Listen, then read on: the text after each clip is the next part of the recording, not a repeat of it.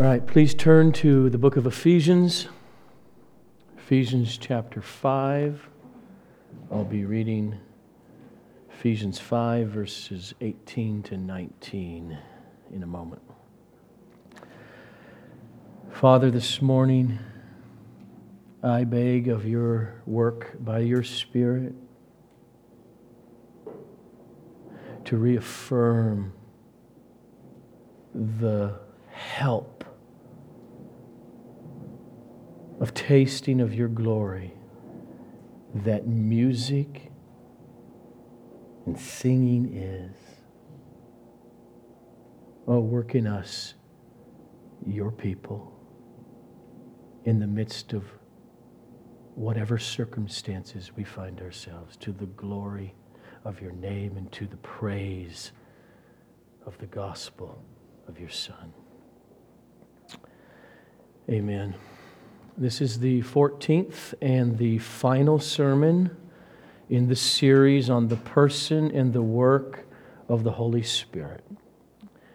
Title this week is The Holy Spirit is Producing Singers. The Apostle Paul writes in Ephesians 5, starting with verse 18, "Be filled with the Spirit, addressing one another in psalms and hymns and spiritual songs, singing and making melody to the Lord with your heart." No matter what your background, what your personality type is, your upbringing, my exhortation to any genuine believer is don't be cheated, but be a singer. Sing from your heart on a regular basis, alone and especially in the congregation of the believers, the glories of God. Don't just sit there on Sunday mornings thinking that the music, that's just a prelude to the real thing that happens in church. So I'm just here for the sermon. As soon as 10 o'clock strikes and the music goes kaboom, worship is begun. The songs of the church are a means of grace. They're one of the means that we have seen in the last couple weeks about the tunnel of salvation. The Word, yes, and the Word sung is part of the Christian warfare. It's not about performance. You can have a horrible voice like I do. It's about taking the glories of Christ, the glories of the gospel, the mercy of God, forming those in poetic ways, putting them to melody. Because God has created music, and melody has a way of taking truths and grabbing our hearts much more easily and reaching our hearts up to God and having a connection by the presence of the Holy Spirit through singing. I want you to turn to the book of Psalms, to Psalm chapter 59. In verses 16 and 17, David says, "But I will sing of your strength. I will sing aloud of your steadfast love in the morning. For you have been to me a fortress and a refuge in the day of my distress. O my strength, I will sing praises to you. For you, O God, are my fortress, the God who shows me steadfast love." Notice that again at the end of verse 16. Because I want to turn the logic around. David speaks of God as his safety, fortress. Don't just picture a little fort. Picture a city of buildings. It is a fortress against the enemy. And he says, God, you to me are my security, my refuge from danger, my fortress. That's what he says at the end of verse 16. For you have been a fortress to me and a refuge in the day of distress. Now here's the logic. Therefore what? Therefore I will sing of your strength. I will sing of your steadfast love in the morning. Are you desperate when you wake up in the morning? To pray, to get with the Word, maybe to sing. It's a new day, new challenges. Your flesh is still with you. You are my steadfast love. Notice here, David, manly, very masculine, David says, I will sing. Not just think about the truth of God, but I will sing with melody about your greatness and about your mercy, your love to me, because you are my fortress. Now let's take David's singing in this psalm and let's put it in its context. Picture yourself as a Tutsi back in 1994, May in Rwanda. And there are Hutus, mob of them outside of your house. Now, if you don't know and you didn't live through that, the UN is gone. There is no police protection anymore. Anarchy is reigning, and already over 800,000 human beings have been hacked to death with machetes. And it's tribal. You're a Tutsi, and the Hutus are outside. Look at the psalm. Go back to the beginning of it. Before verse 1, there's a title that is Bible, not put there by the editors. It is Bible. The context of David's singing. To the choir master, according to do not destroy, a miktam. That's what some type of a musical arrangement. A miktam of David. When Saul sent men to watch his house in order to kill him. What is it like to be surrounded at night by vicious men who have a command from the king to kill you? David gives us a taste in the psalm of what that's like. Look at verses 6 and 7. Each evening they come back howling like dogs and prowling about the city. There they are, bellowing with their mouths, with swords in their lips. For who, they think, will hear us? And again in verses 14 and 15. Each evening they come back howling like dogs and prowling about the city. They wander about for food and growl if they do not get their fill. Can you imagine the pit in his stomach?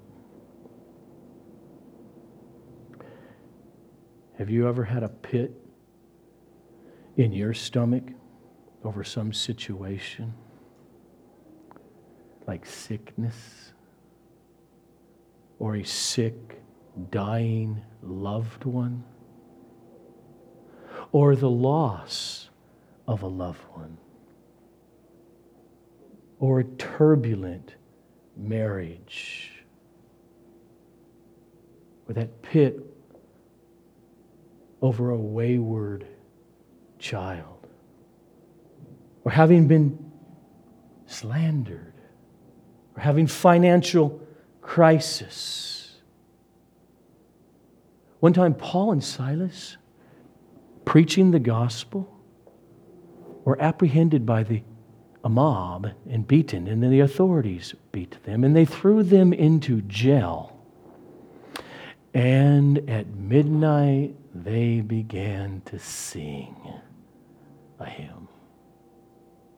12 hours before Jesus, he knew exactly what was coming, before his brutal torture and death, with his apostles, before they left the room, he sang a hymn to his God.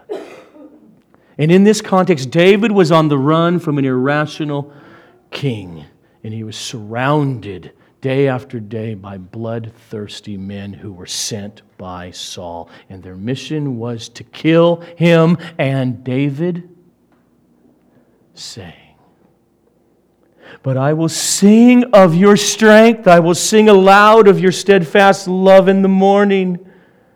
For you have been a fortress and a refuge in the day of my distress.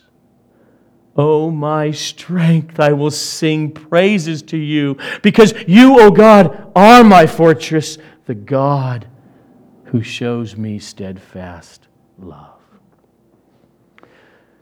So David, in the midst of such horrific, I gotta think, fear, he sang. How did he do it? He did it because he was born again. Because he belonged to Christ. He did it by the indwelling presence of the Holy Spirit, working in him genuine worship, praise, supplication, thanksgiving, in the midst of joy, and in the midst of fear, and in the midst of suffering, and in the midst of pain.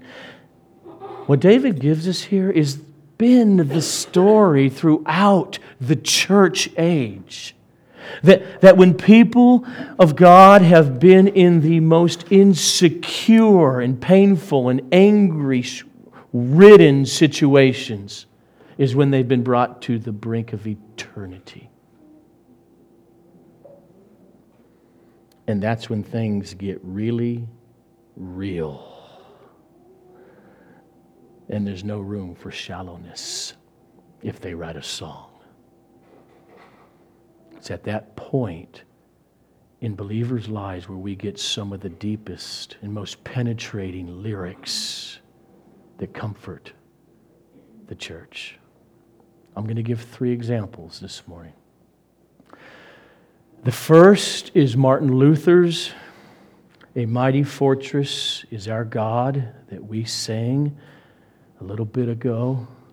Martin Luther, in the early 1500s, about 22 years of age, a law student, was almost killed by lightning, and it freaked him out so badly that he quit law school and fled into an Augustinian monastery, and it really got his dad upset. But he became a priest. He was looking for a way to shake his wretched sinfulness that he was so conscious of in the fear of death and facing God. But the gospel in the church world had been so hidden for so long in tradition and wrong theology. And then for years, after driving his fellow monks out of their mind, Martin was a pretty smart guy, so his leader had some wisdom, send him off to university. And he went and he studied. He got to study New Testament Greek and Old Testament Hebrew and philosophy and theology and Bible. And he got his PhD, became Dr. Martin, and became a professor. And he got to teach the Psalms. And he got to teach the book of Romans. And the Bible was becoming life-changing. He was slowly starting to see what was on the pages, which means he was slowly starting to see the gospel. And he started to challenge the false teachings of the church. He started to preach justification by faith alone, not through sacraments. And he wrote books, and he wrote pamphlets. And then in 1519, the Pope issued a warrant for his arrest and for the burning of all of Martin Luther's books and pamphlets, and he was excommunicated. He was finally called essentially to court. It's what a diet is, a council. It was a secular and a religious council together at the Diet of Worms. And he thought, there, at least I'll be able to defend myself and explain my writings in my book. And as he is before the religious and the secular authorities, he's ready to defend his books. He says, no. One question. Do you recant all of these writings laid out on the table? But no. Yes or no? Do you recant everything that you have written? They wouldn't let him speak. He didn't answer. He asked for a night to sleep on it. And that night was a torturous night of violent prayer for Martin Luther. His life hung in the balance on this issue. But the next day, again before the Diet, the council, do you recant? He spoke up and he said, unless convinced by conscience and Scripture, I cannot recant. I can do no other. Here I stand. And he was condemned to death. And in God's providence, he was saved from being killed. But here's the point. Luther experienced great fear. He trembled like we do and like David did. But this is the man who believed that musical singing is second only to the Word of God. Martin Luther wrote, music is a gift and grace of God, not an invention of men. And thus it drives out the devil and makes people cheerful. The Word and song are two main means that the Holy Spirit uses in sanctifying believers. And from Martin Luther and his experiences, we get that great hymn from the 1500s, A Mighty Fortress is Our God. And it became the battle cry for the Reformers as they endured much suffering for their radical belief in a personal and biblical faith in Jesus Christ. Here are the words again that flow from such experiences. A mighty fortress is our God, a bulwark never failing. Our helper He amid the flood of mortal ills prevailing. For still our ancient foe doth seek to work us woe. His craft and power are great, and armed with cruel hate. On earth is not His equal. Do we in our own strength confide? David didn't, did he? You, O God, are my fortress. I know if we did that, Luther says, our striving would be losing. We're not the right man on our side, the man of God's own choosing. Dost ask who that may be? Christ Jesus, it is He. Lord Sabaoth is His name, from age to age the same, and He must win the battle.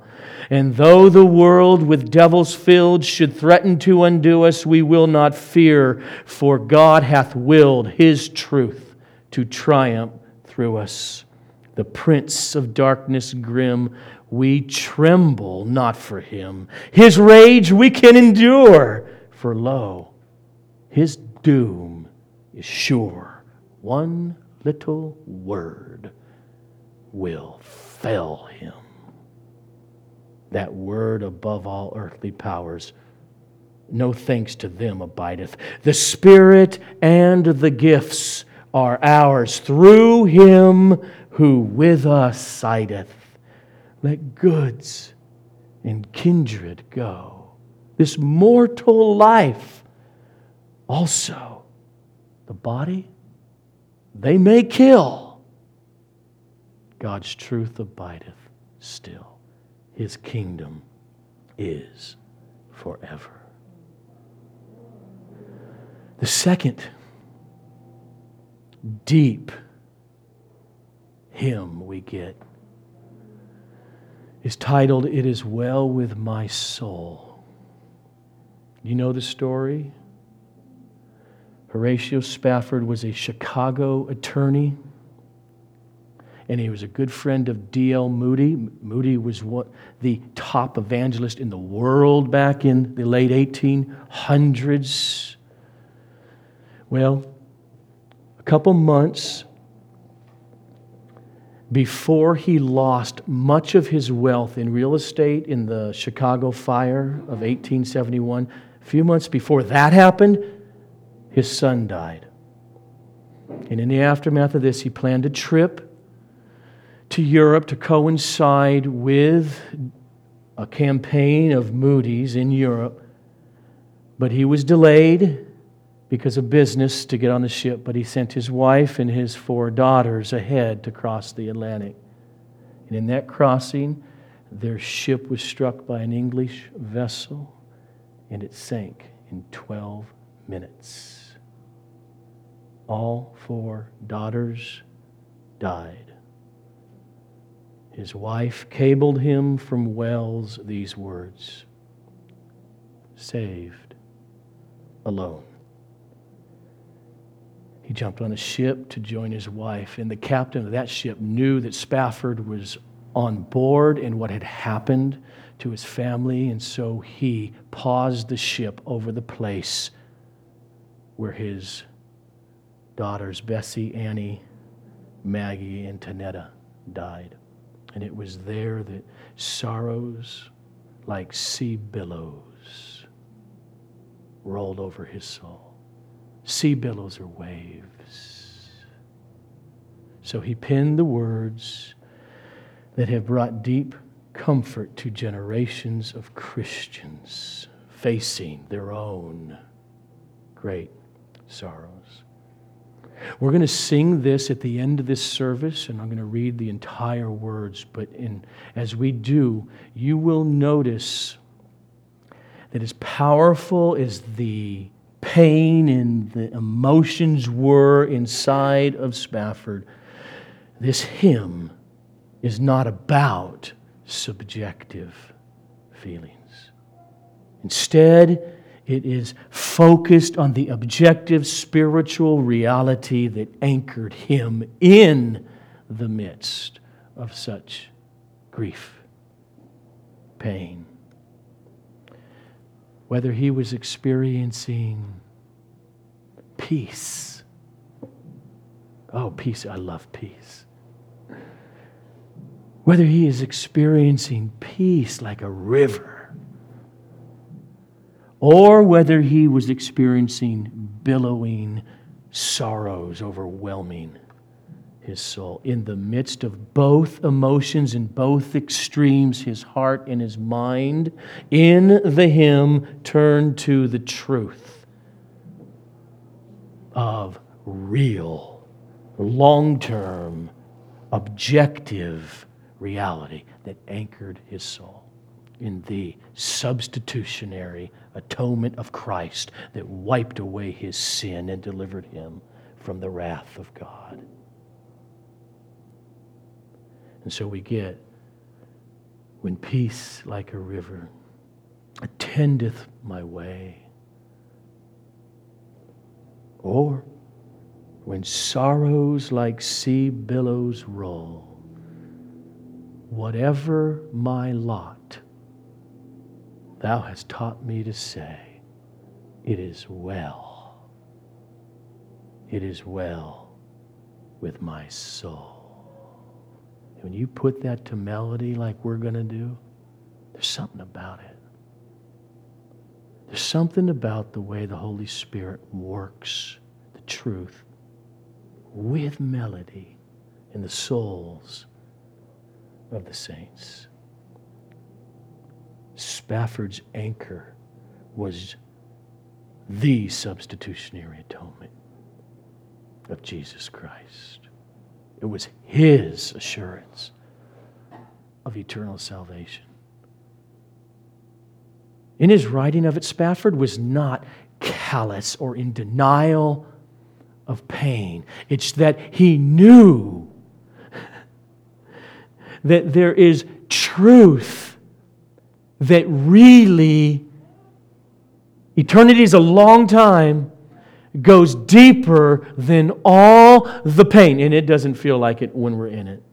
But he knew that it goes deeper than all of the pain and the heartache of this mortal life. Let me just put it another way. In this great hymn, It's Well With My Soul, what Spafford is doing is just putting poetry to what he knew to be true in Romans 8, verses 31 to 39. Paul writes, "What then shall we say to these things? If God is for us, who can be against us? He who did not spare His own Son, but gave Him up for us all, how will He not also with Him graciously give us all things? Who shall bring any charge against God's elect?" His answer is no one. It is God who justifies. Who is to condemn? Christ Jesus is the one who died, and more than that, who was raised, who is at the right hand of God, who indeed is interceding for us right now. So who shall separate us from the love of Christ? Shall tribulation or distress or persecution or famine or nakedness or danger or sword or sea billows lapping over 4 dead daughters? No.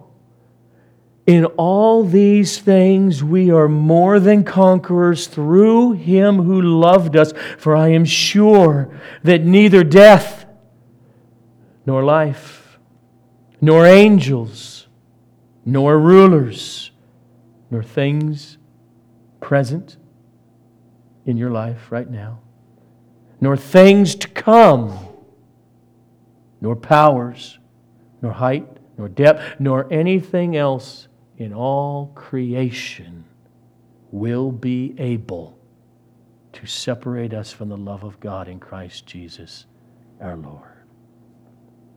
This is what Spafford put to poetry and to melody. And the song is a potent reminder of the context of the real Christian life, when unimaginable anguish buffeted Spafford's soul. He turned his mind ultimately. I don't know if he did immediately. He turned his mind and he turned his affections and he turned his heart to the glorious substitutionary atonement, where he could say, without denying the pain, "It is well with my soul." Here's the point so far in the sermon.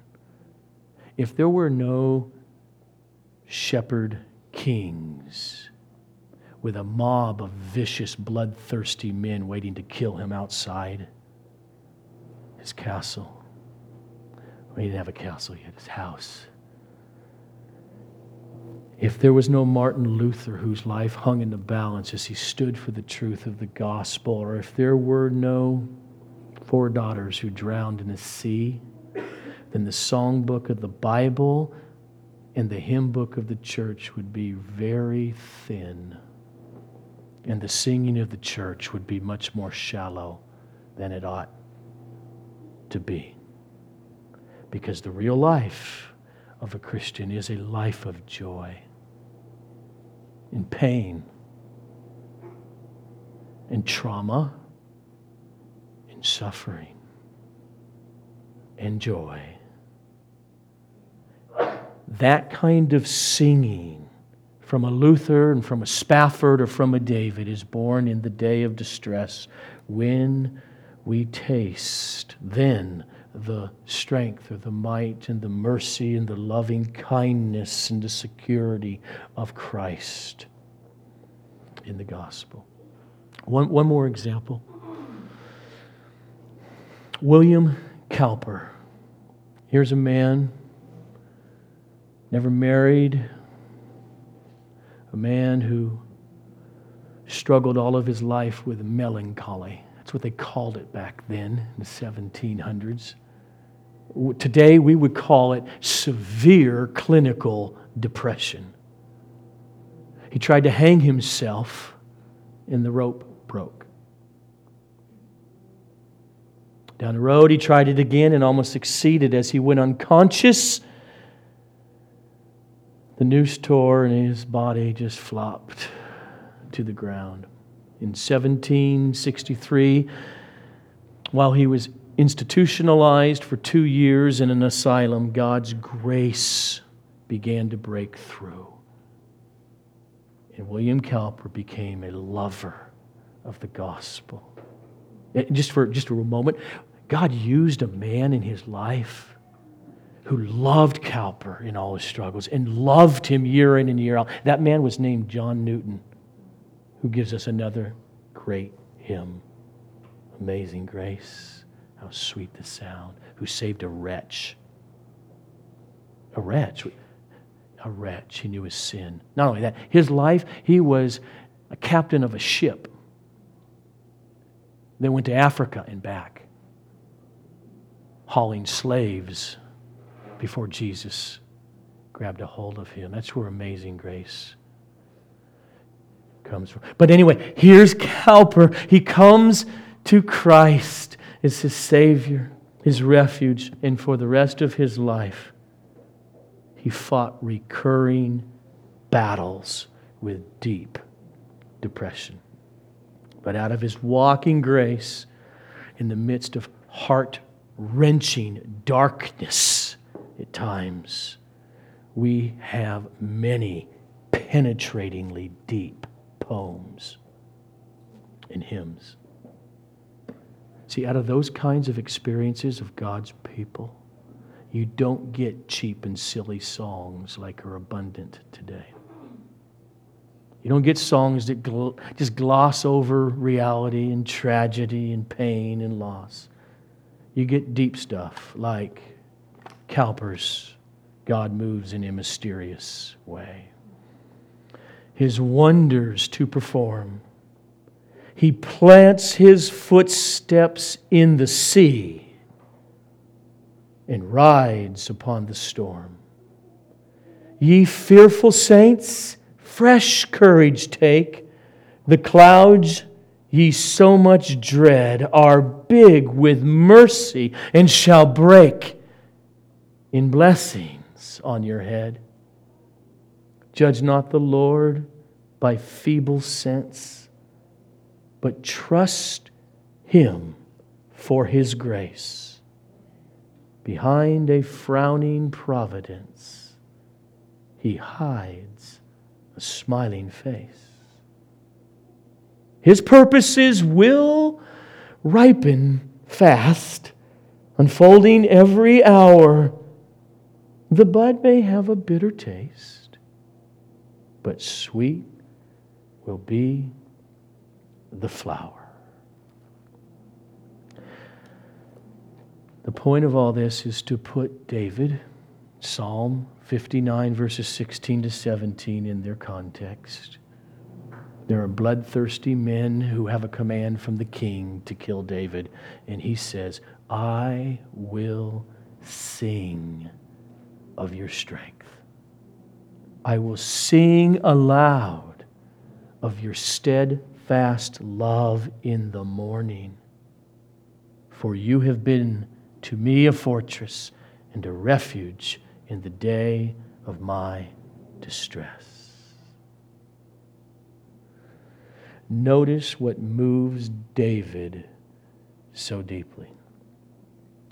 The providential, sovereign power, strength of God and His mercy. That steadfast love there translates to Hebrew chesed. It's just deep, loving mercy. It's just deeper than the word love. It's steadfast. It's merciful. Something He knows He doesn't deserve. And for David, God's strength and His mercy come together in the text and make him a fortress. Safety. Like Spafford. Yet, that's true, yet it's well with my soul. David says it twice in verse 16. I will sing of your strength, and I'll sing of your mercy, your steadfast love. And watch it. Because, this is the connection, strength and mercy are His fortress. Because you have been a fortress to me and a refuge, a place of safety in the time, in the day of my very distress. And he says it again in verse 17, so we do not miss the point of praise, of worship, of singing. O my strength, I will sing praises to you because you, O God, are my fortress. The God who shows me steadfast love. This is the same strength and mercy and the fortress of Martin Luther, of Horatio Spafford, and of William Cowper. David sang to this God in 1000 BC. 2,500 years later, in the early 1500s, Martin Luther would sing the same praises. In the 1700s, Cowper. In the 1800s, Spafford. And the question for us today is, when will we sing of the might and the mercy of God? I mean, really sing. So often, that real, deep singing is in the midst of pain, in the midst of trial. It is then where God the Holy Spirit does some of His deepest, life-changing, forming work. It is then we experience Him more truly and more experientially as our refuge, because we sense the danger more than ever. So let's never, ever fail to appreciate the privilege of singing together as a church, whether it's a cappella or with one guitar or with a whole orchestra, to sing the Psalms or to take the Bible, put it to melody. As the deer panteth for the water. That's what that is. Take the psalm and we put it to melody. Or we sing the hymns of the church. There's something about those who are being saved and on this sojourn of this mortal life down here, coming together, singing. In this room, most likely, some of you have cried just this week over a wayward child, over missing the loss, feeling the loss of a loved one, over the heartache that your own sin has caused and you feel in your life today, over the struggle of marriage, singleness, finances. That's this age that we live in. And we have a fortress. We have a refuge. And there's a place when you're all alone to pray, or to pray with melody called singing. And there's a place in that where God the Holy Spirit works profoundly. But then, on the first day of the week, you can come to a place like this also with others, and you're singing, "You are my refuge and my fortress," becomes, He is our refuge and our fortress. There is nothing else on earth like voices in Christ united in song. So as we close this morning, I want us to jointly unite our hearts and our voices as we sing, as David sang, or as we obey the apostles' words, be filled with the Spirit, addressing one another in psalms and hymns and spiritual songs, singing and making melody to the Lord with all your heart. In a moment, we're going to sing Horatio Spafford's "It Is Well With My Soul." But first, before we do, I'm going to read the poetry of what we're going to sing, and then we'll stand at that point and sing it together with all our hearts. When peace like a river attendeth my way, when sorrows like sea billows roll, whatever my lot, thou hast taught me to say, it is well with my soul. Though Satan should buffet, though trials should come, let this blessed assurance control that Christ has regarded my helpless estate and hath shed His own blood for my soul.